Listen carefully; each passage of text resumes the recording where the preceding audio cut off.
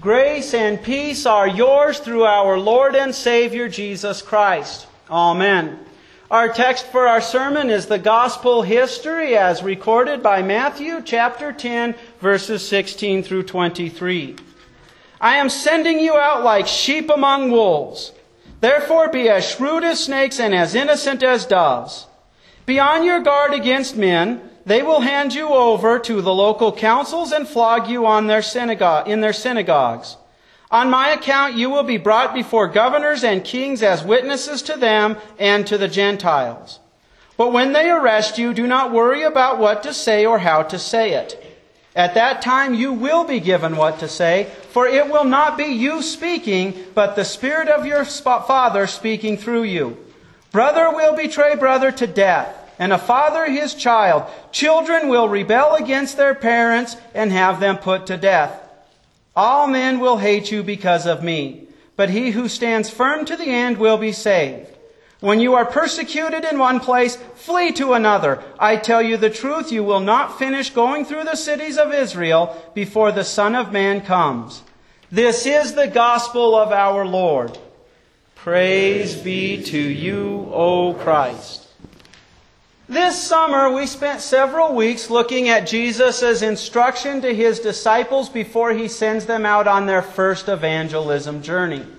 We skipped this text, but this is part of those instructions. We skipped it to save it for today, where Jesus tells us, pay very close attention. The Greek word, when we translate it, He really wants these guys to understand this, and He wants us to know it. He says, I myself am sending you out as sheep in the middle of wolves. Therefore be as sharp-witted as snakes and as pure as doves. It's very clear that the world hates the idea that forgiveness is a free gift from God. It is so built into our sinful nature that in spite of hearing the Word of God over and over again, we just can't help but to think, I have to be good enough. I have to try hard enough. Something so important as salvation, we have a hard time getting it through our head that it's a free gift because we can't earn it. We aren't good enough. So God in His love for you and I became a man, and He was good enough. He was more than good enough for us in our place. Jesus makes it clear that the world hates this message and it will persecute those who cling to it. In fact, the world had lost this message. In 1517, the world was enshrouded in darkness. Forgiveness became something you earned with fear and trembling. And in fact, these things called indulgences, the idea was there were some people who could be so holy that they could more than earn their forgiveness, they could earn an abundance of forgiveness, and you, with money, could buy it. A frustrated monk who happened to be a college professor at Wittenberg nails 95 theses to a cathedral door. That was the community bulletin board at that time. It's October 31st of 1517. He gives those who would argue against him the upper hand by giving the 95 points that he is going to use against selling indulgences. He didn't know at this time that salvation is as free a gift as he would come to learn. He didn't know at this time that this abuse wasn't just a local abuse, that it went all the way up to the office of the Pope himself, who was making money off of people's misery. We focus on that nailing of that 95 thesis during the Reformation, and we often do so forgetting the fact that Luther did not quite fully comprehend that salvation was a free gift yet. Through the crosses, through the persecution, the hardships that would come, God would nail that into his head through the Word. And we find him in one of the very courtrooms that Jesus had warned his disciples about. Remember in today's passage where he had said that they'll flog you in councils or in synagogues. They will whip you in their synagogues. They'll hand you over to councils. Martin Luther has a price on his head.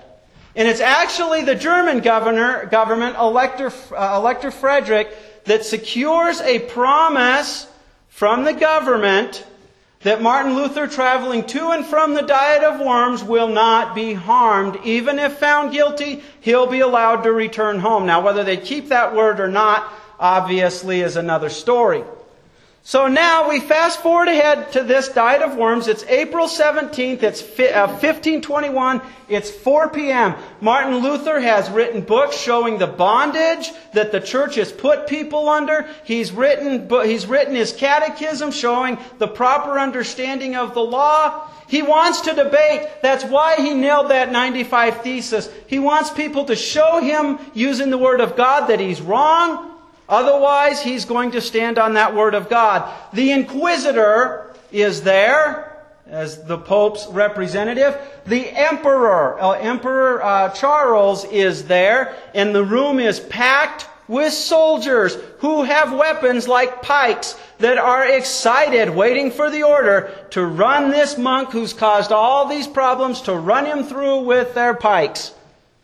He wants a debate. Instead, this is what he's asked. Are you the author of these books? Martin Luther responds, these books are all mine and I've written more. He knows the freedom he has in Christ. He's not going to forsake it. He's standing firm on the promise of God's free forgiveness. So he's asked, do you care to defend all of them or do you care to reject a part? That's it. He's not going to be allowed to defend his point or defend his books. Yes or no question, that's all he's asked. But Martin Luther has come to understand forgiveness is free. It's very clear to him. His books have spelled it out. He's standing on the promises of God's free forgiveness. Instead of getting a yellow streak, he's a German. They're known for being stubborn. But in this case, it's good because he's right. He's on the Word of God. He says, this pertains to God. I need more time. He's given 26 hours. He is being as shrewd as a serpent. He spends the night doing what a Christian would do in wisdom, in the Word of God and prayer.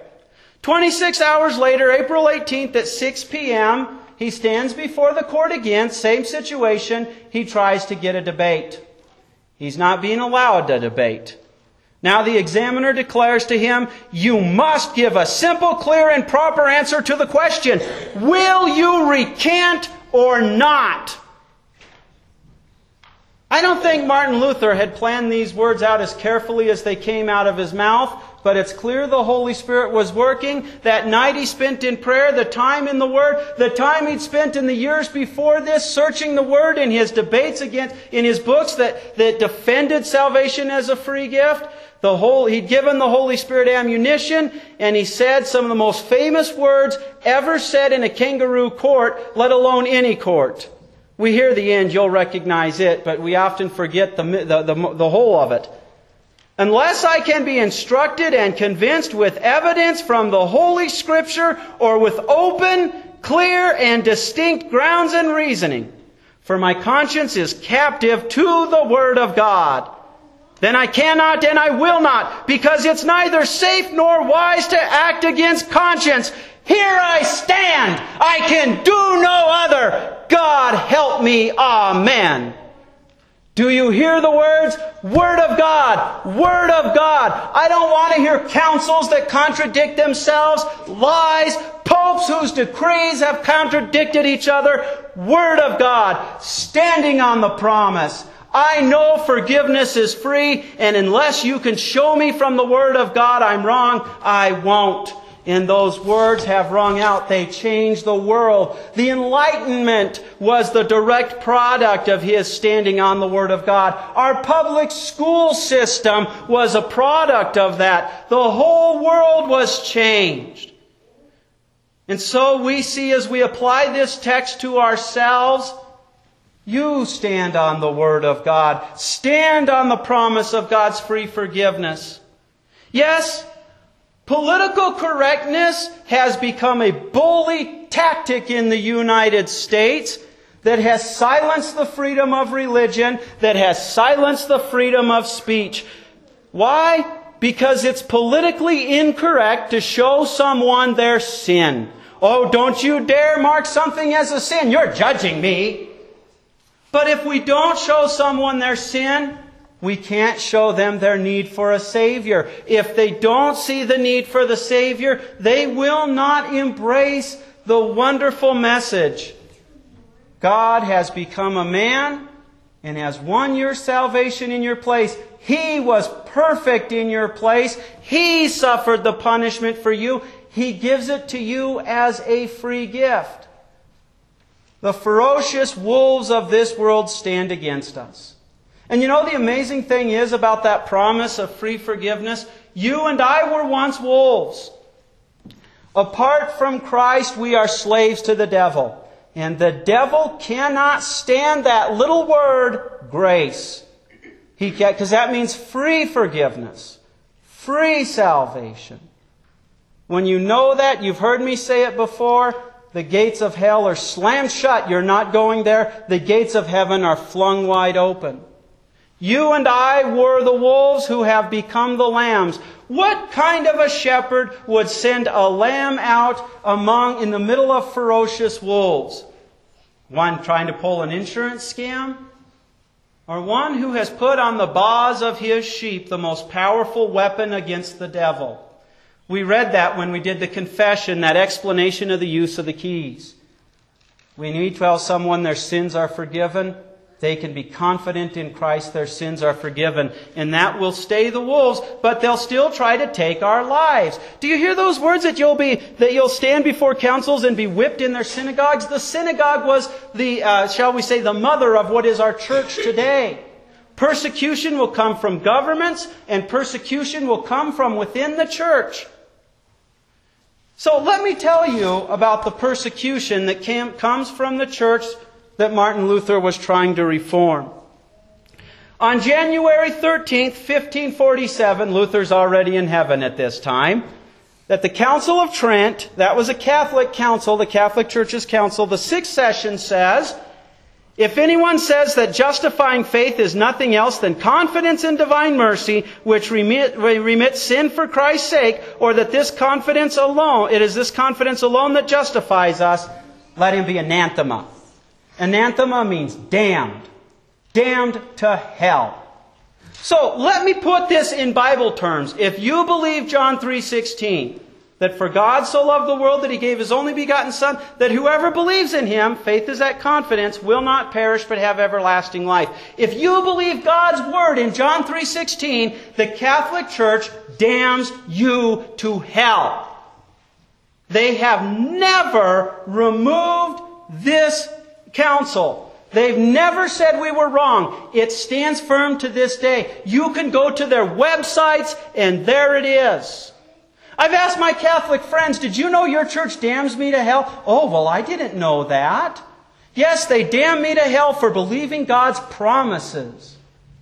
Why don't they remove it? Well, we don't really mean it. Then why don't they remove it?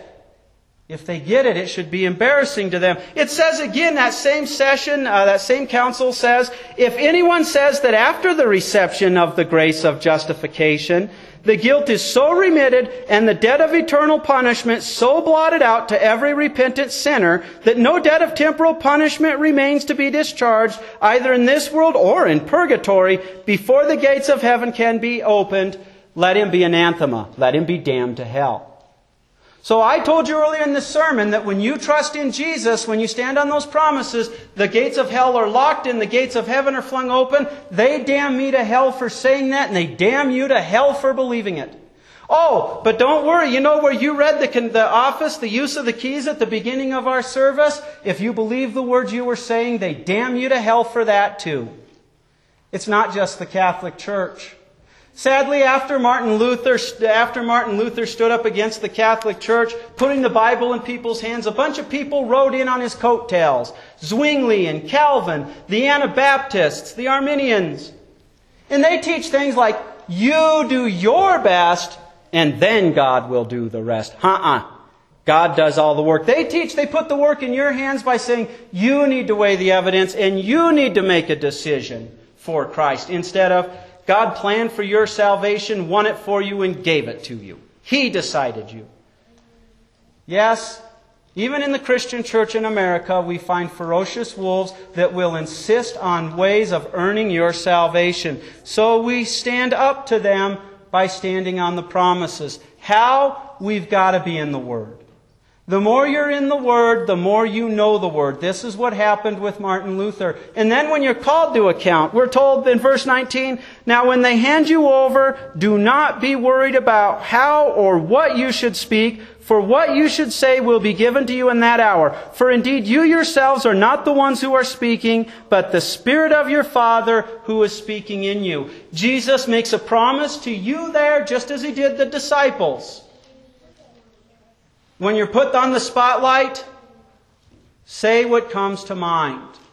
I promise you that's my Holy Spirit working through you. So when we're in Bible study, when we hear the Word, if the Holy Spirit works through the Word, we're giving Him the ammunition. And at the right time, He'll give it to us. He'll pull it out of us.